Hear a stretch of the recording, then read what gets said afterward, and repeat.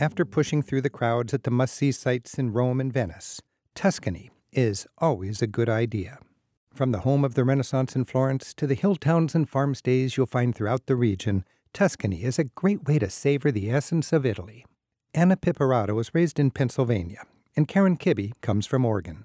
But now they make their homes in Siena and Livorno, and they specialize in showing visitors around the region. They're here to help you at 877-333-RICK. Karin and Anna, thanks for joining us. Thanks. Thank you so much. Buongiorno. So you both sound like you love Tuscany. You end up living there. If you were going to brag about Tuscany, how is it distinct from other parts of Italy? Karin? I think part of the beauty of Tuscany is the history and the towns and the architecture. And most people know about our most famous residents like Leonardo da Vinci and Michelangelo. But what a lot of people don't know is that each village and each town has its own distinct personality. Foods that we eat and we don't eat anywhere else in the region, different accents. Every place you go, they have different accents. And so we can actually tell each other apart who's a Pisan, who's a Livornese, who's a Florentine, who's a Sienese, just by how people talk. You know, and just sitting here at the table with you guys, I can just see the fun you have in acknowledging and celebrating the cultural differences and the rich heritage combined in this relatively small piece of land. And even within Tuscany, you've got these, the pride of this town and the pride of that town. Anna, you live in Siena. Yes. How is Siena distinct, and what is Siena proud of? Well, Siena is one of the proudest towns I've ever come across. And of course, it's most famous for its Palio race. And so within the walls of Siena, we have 17 distinct neighborhoods called contrade. So they run in the Palio twice a year. And it's just the best example of civic pride, I think, that I've ever witnessed. So, Anna, what is the Palio? The Palio is a race that has been going on in Siena since the 13th century at least, and it has evolved over the centuries, but it basically essentially remains the same. It's the world's longest continuous running horse race. It happens twice, sometimes 3 times a year in the city center of Siena. There are horses, there is pandemonium, there is passion, and it's well worth visiting. And all of this commotion and craziness and thousands of people gathering together, and how long does the race last?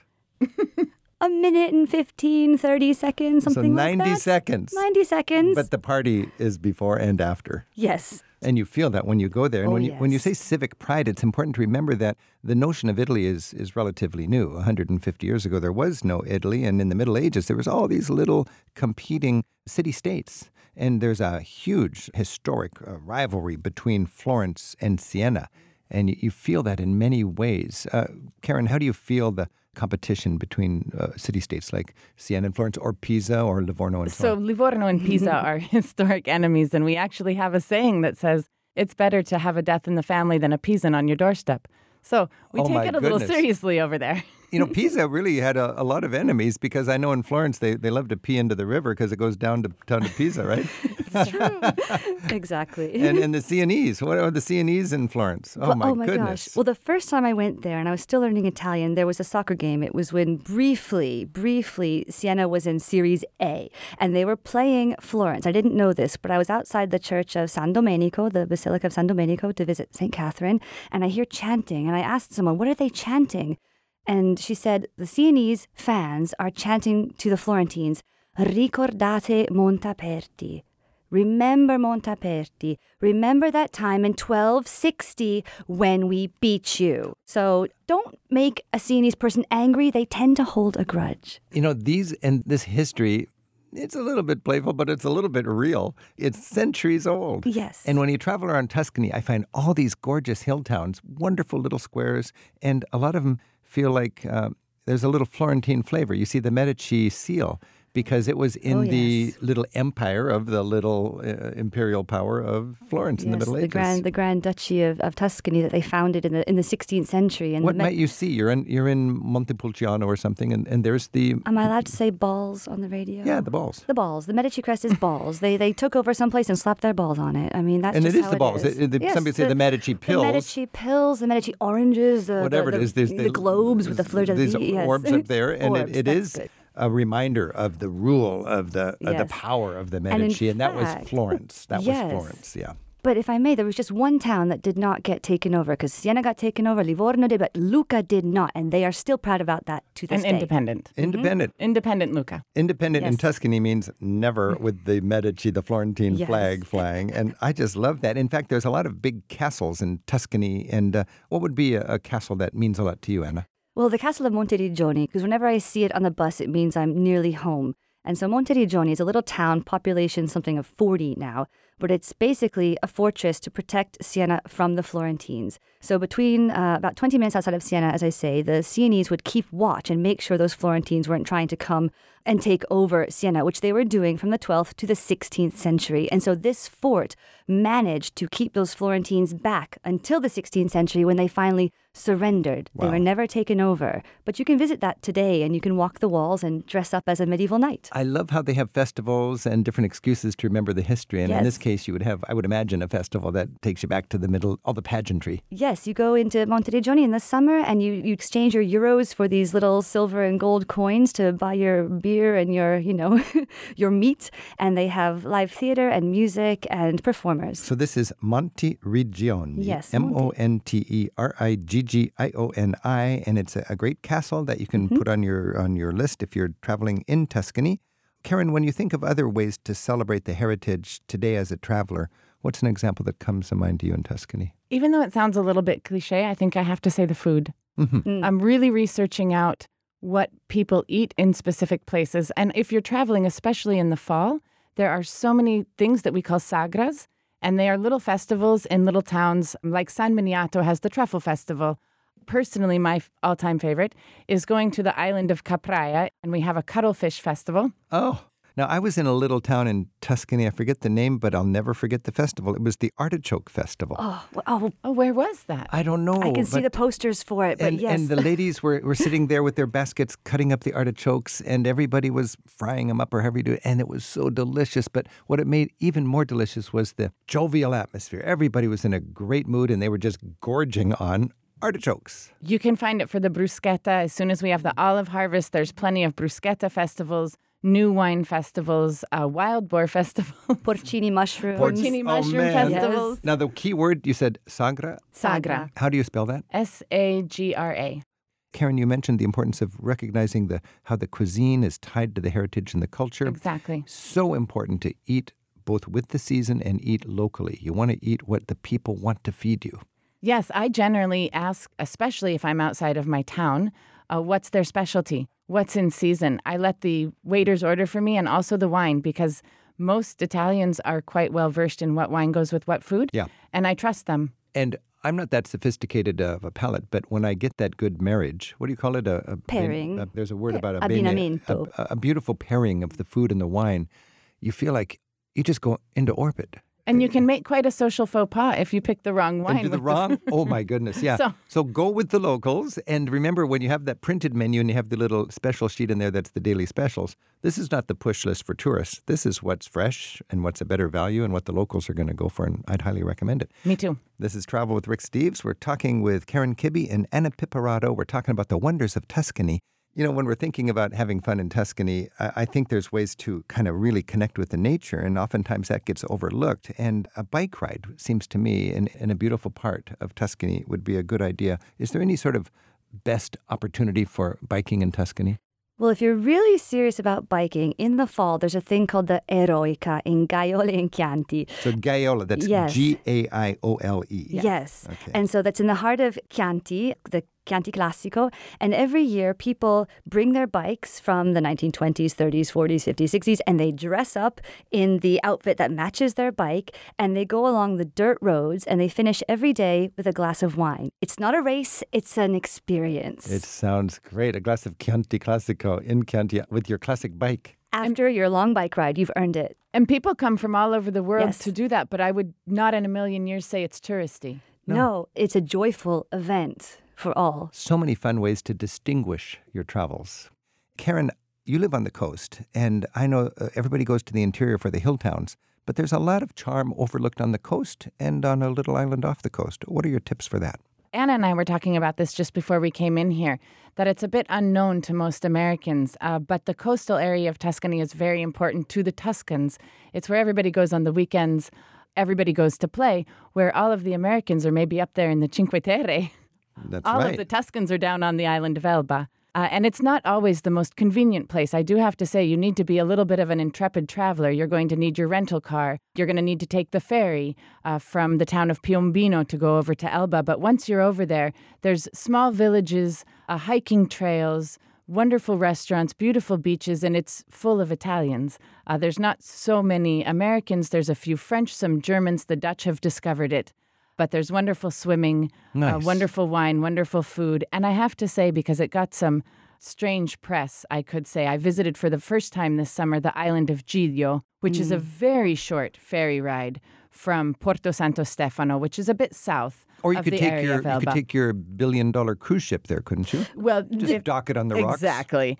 And I wasn't sure what I was going to find when I went there, because that was the only image I had really seen was of That the crab. crashed cruise ship. Yeah. And instead, the little port area where you can dock your boat or where you can get to by a ferry is gorgeous. And on top of the hill, where I saw maybe the most beautiful sunset I've ever seen in Tuscany, there is a 14th century village.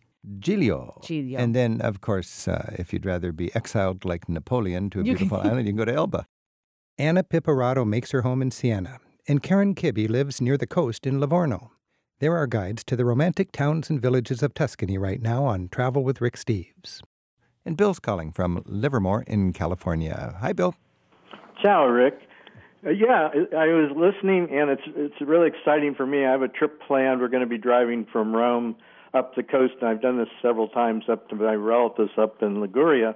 And this time I'm bringing my son and daughter-in-law and grandkids, and they're little 4 and 8, along with my wife. And we're looking at staying along the coast there. One of the places I've looked at south of Livorno, I was wanting to get a little feedback on, is Castiglione della Pescaia, which is near Elba, too. And so I was kind of curious about the things to see and do around there, wondering whether Elba would be a good place to go. I know that they have these blue flag beaches, which Castiglione apparently has one of the best beaches. And my grandkids live on Santa Cruz on the California coast, but they want to see beaches. Oh, so, you got a 4-year-old and 8-year-old. You got to have some beaches. I know Karin lives in Livorno, right? Yes, Yeah, so right. down where you're talking about, there's wonderful beaches down there, and there are lots of families that go on vacation in Castiglione. So I think your kids might even be able to find a few playmates there on the beach. And the water is really what's different. So the California coast tends to be a bit chilly. The water is bigger waves and a bit colder. And so I think that your kids will really enjoy being able to be in some water Nice. that's not quite bath water, but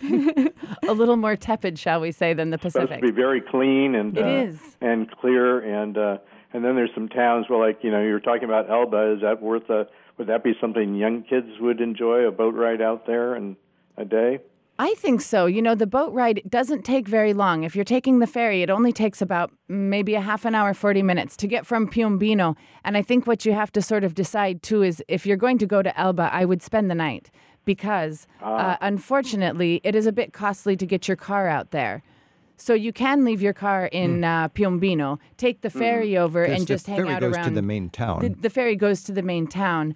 But if you want to explore the island at all, I would definitely recommend staying 2 nights just to make the cost worth getting your car over. Okay, and We're you would need a working on car that. there. Yes. Well, there is some public transportation around the island. If you're willing to do a little bit of research into it, you can make that happen. Okay. It just Now, takes a how little about extra places effort.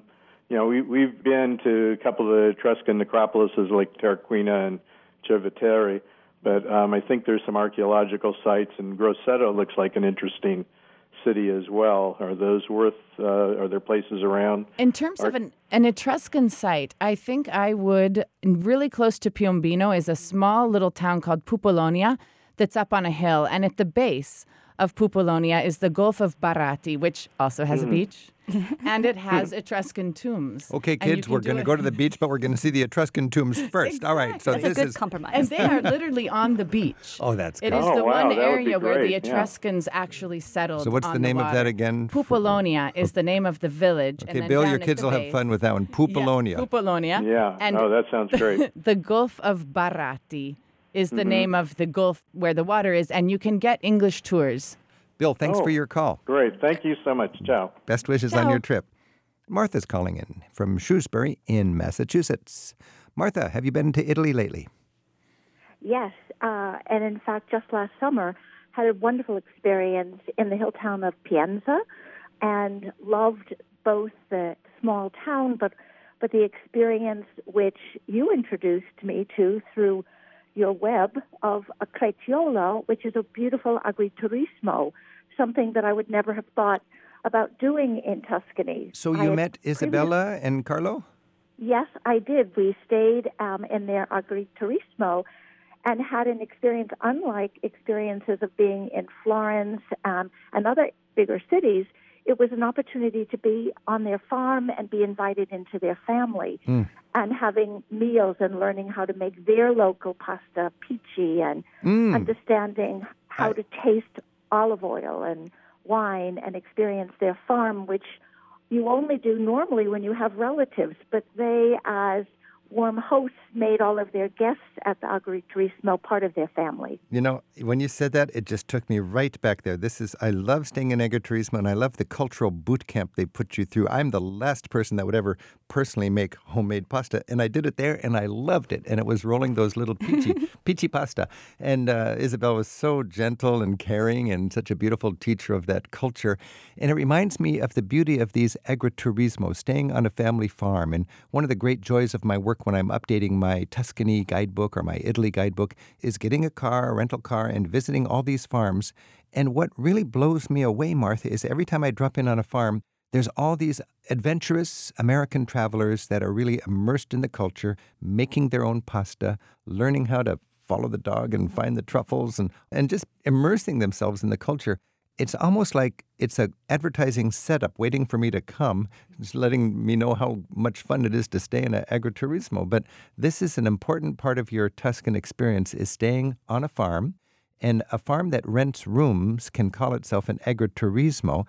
And I understand that it has to be a working farm. It has to be making money in agriculture in order to get this prestigious title. And it's a clever way that the Italian society or government is letting small family farms kind of make ends meet by renting rooms and being in this agriturismo trade. I know with Isabella and Carlo, who run Crietole, it's a week-long stay. Did you stay for about a week there, Martha?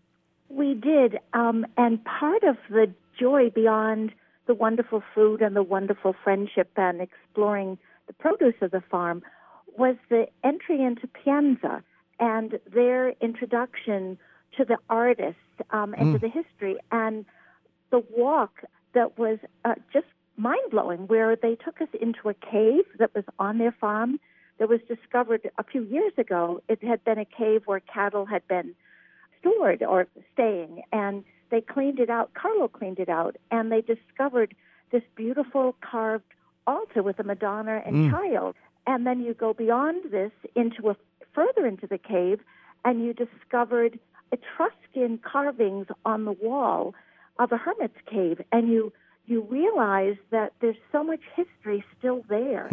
And to discover it with the people whose land it is makes it more than a history or an art lesson. It really becomes going back in time and experiencing it with them, which I don't think you would get as a tourist in a hotel. There's something about being with the families and exploring their life with them that opens you up to new experiences. Yeah, we've got another friend in Tuscany outside of Orvieto who's got a farm, and Sicilia, and on the Botai family. And in their kitchen, there's like a magical door. I thought it was just to a pantry, but it goes down down the stairs into this subterranean world of passageways that go probably back to ancient times. Thousands of years. Yeah, and they're stacked with bottles of wine that the family has made. They should better.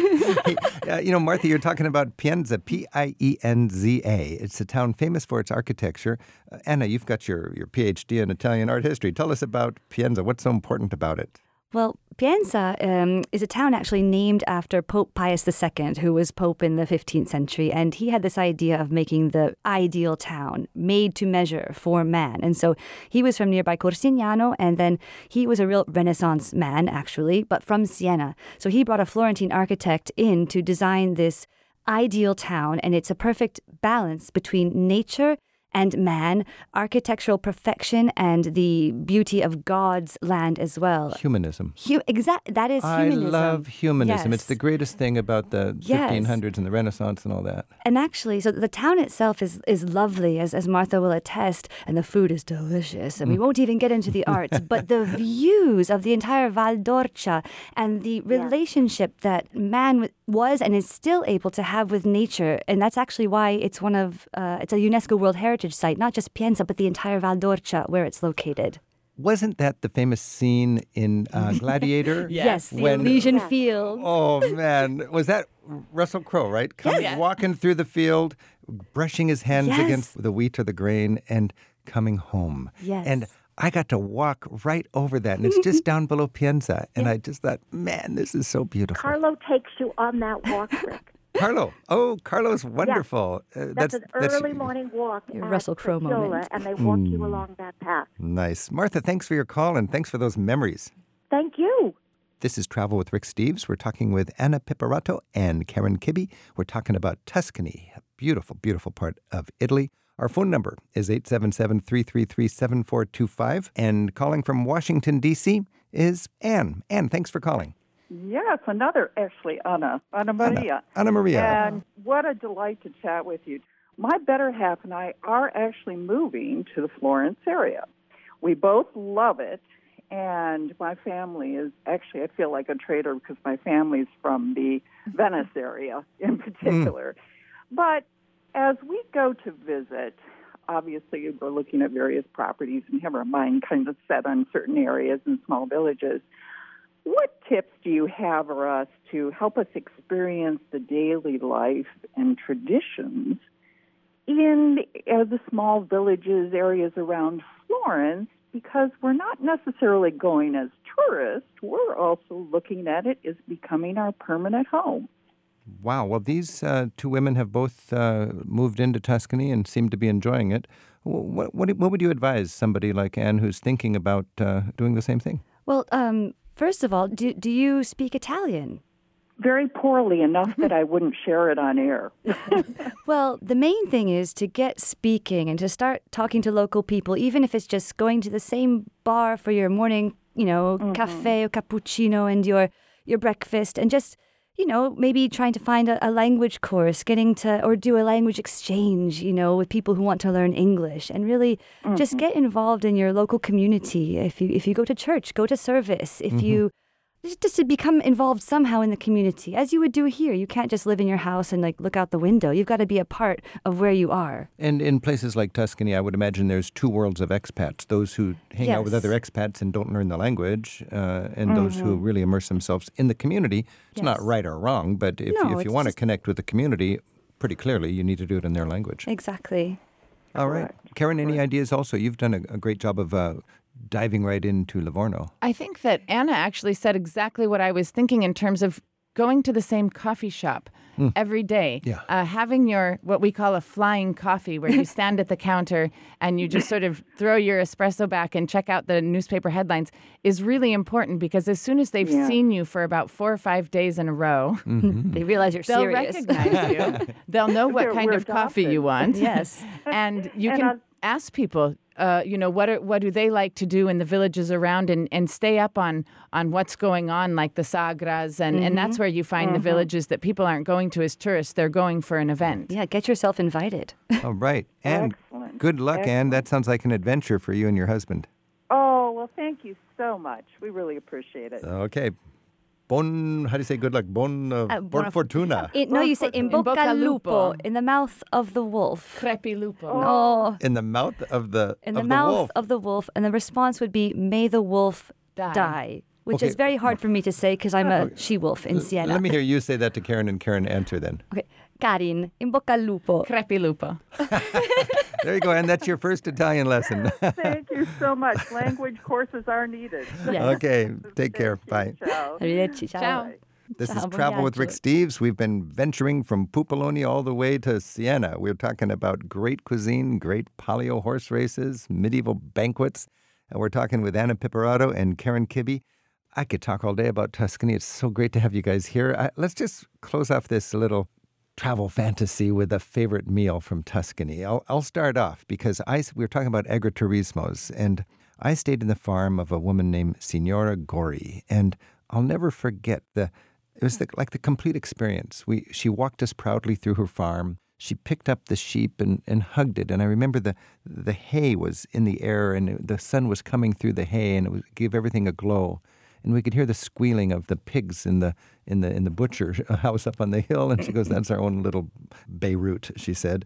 And that night we sat down at the dinner table, and we were in this classic living room surrounded by portraits of all Signora Gori's ancestors through the generations, going back a couple hundred years.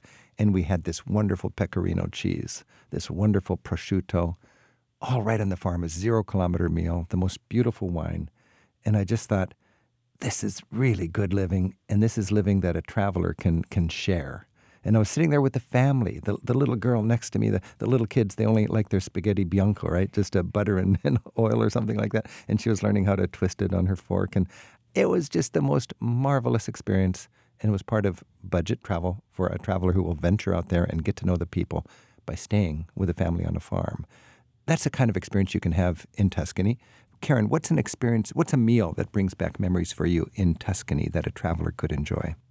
So I think if you're traveling along the coast, since that's what I've been talking about, around the town of Livorno, the most important thing is to eat fish-based dishes and octopus. That is really one of our favorite things, and it freaks people out a little bit, but you got to try it. It's really delicious. And in Livorno, we eat a dish called caciucco, which is a fish-based, tomato-based stew with all kinds of fish in it. And tomatoes first came into Italy through the port town of Livorno, or it's one of the first places. So this is a stew with a mix of whatever fish they're catching? Whatever fish they're catching. Every family has their own recipe. The name again? Caciucco is the name. And then afterwards, if you're in the area, you can find it anywhere between maybe Pisa, Livorno, along the coast. We have a special drink called ponche. And ponche is coffee with rum and a little bit of secret ingredients that everybody has after dinner. And it makes you feel very local. You've been in Italy a long time, because I wish people could see you talking with your hands as you do this. And a Piperato, what's a food memory that we can close this conversation with? Gosh, well, Tuscany is wonderful because it has every kind of food imaginable, but I live more inland, and so I agree with you, Rick. Just a wonderful fresh pecorino or semi-aged pecorino with some cured meats. I'm also a huge fan of anchovies and sardines, these little fish that go back hundreds of years because they could be preserved in salt. A nice glass of Chianti to wash it all down with, and perhaps if it's the right season, hey, our neighbors just, shot a boar. We're going to make some sausages and have some peachy with boar sauce, and I am there. You are there. That's that part of the terroir, the soil, the heritage. But it's still simple, and it's kilometer 0 or maybe 5 in some cases, and it's just that good, hearty, really simple peasant food that goes back hundreds of years, because this is farmers would eat a lot of bread-based things. So you make your bread for the week, and whatever's left over, you don't waste it. The bread is without salt, it becomes rock hard, and that means that it really absorbs all of the different sauces. So if you've got leftover, cannellini beans, you've got some kale, you've got some this, you got some that, you just, tomatoes, thank you, Livorno, just put it on top of the stale bread, and after, stewing it for an hour, you've got Papa al pomodoro, and it's delicious. You can enjoy the culture in the museums and the galleries and the palaces, and in your mouth, the beautiful cuisine. And a Piperato. Karin, Kibby, thank you so much, and I'm on my way to Tuscany. Grazie See you there. Ciao. Ci si vede lì. Ci si vede lì. Ciao. Rick Steves teaches smart European travel. At ricksteves.com, you'll find an archive of interviews from his radio show, free audio tours of Europe's top sites, and a world of information to help turn your travel dreams into smooth and affordable reality. Begin your next trip at ricksteves.com.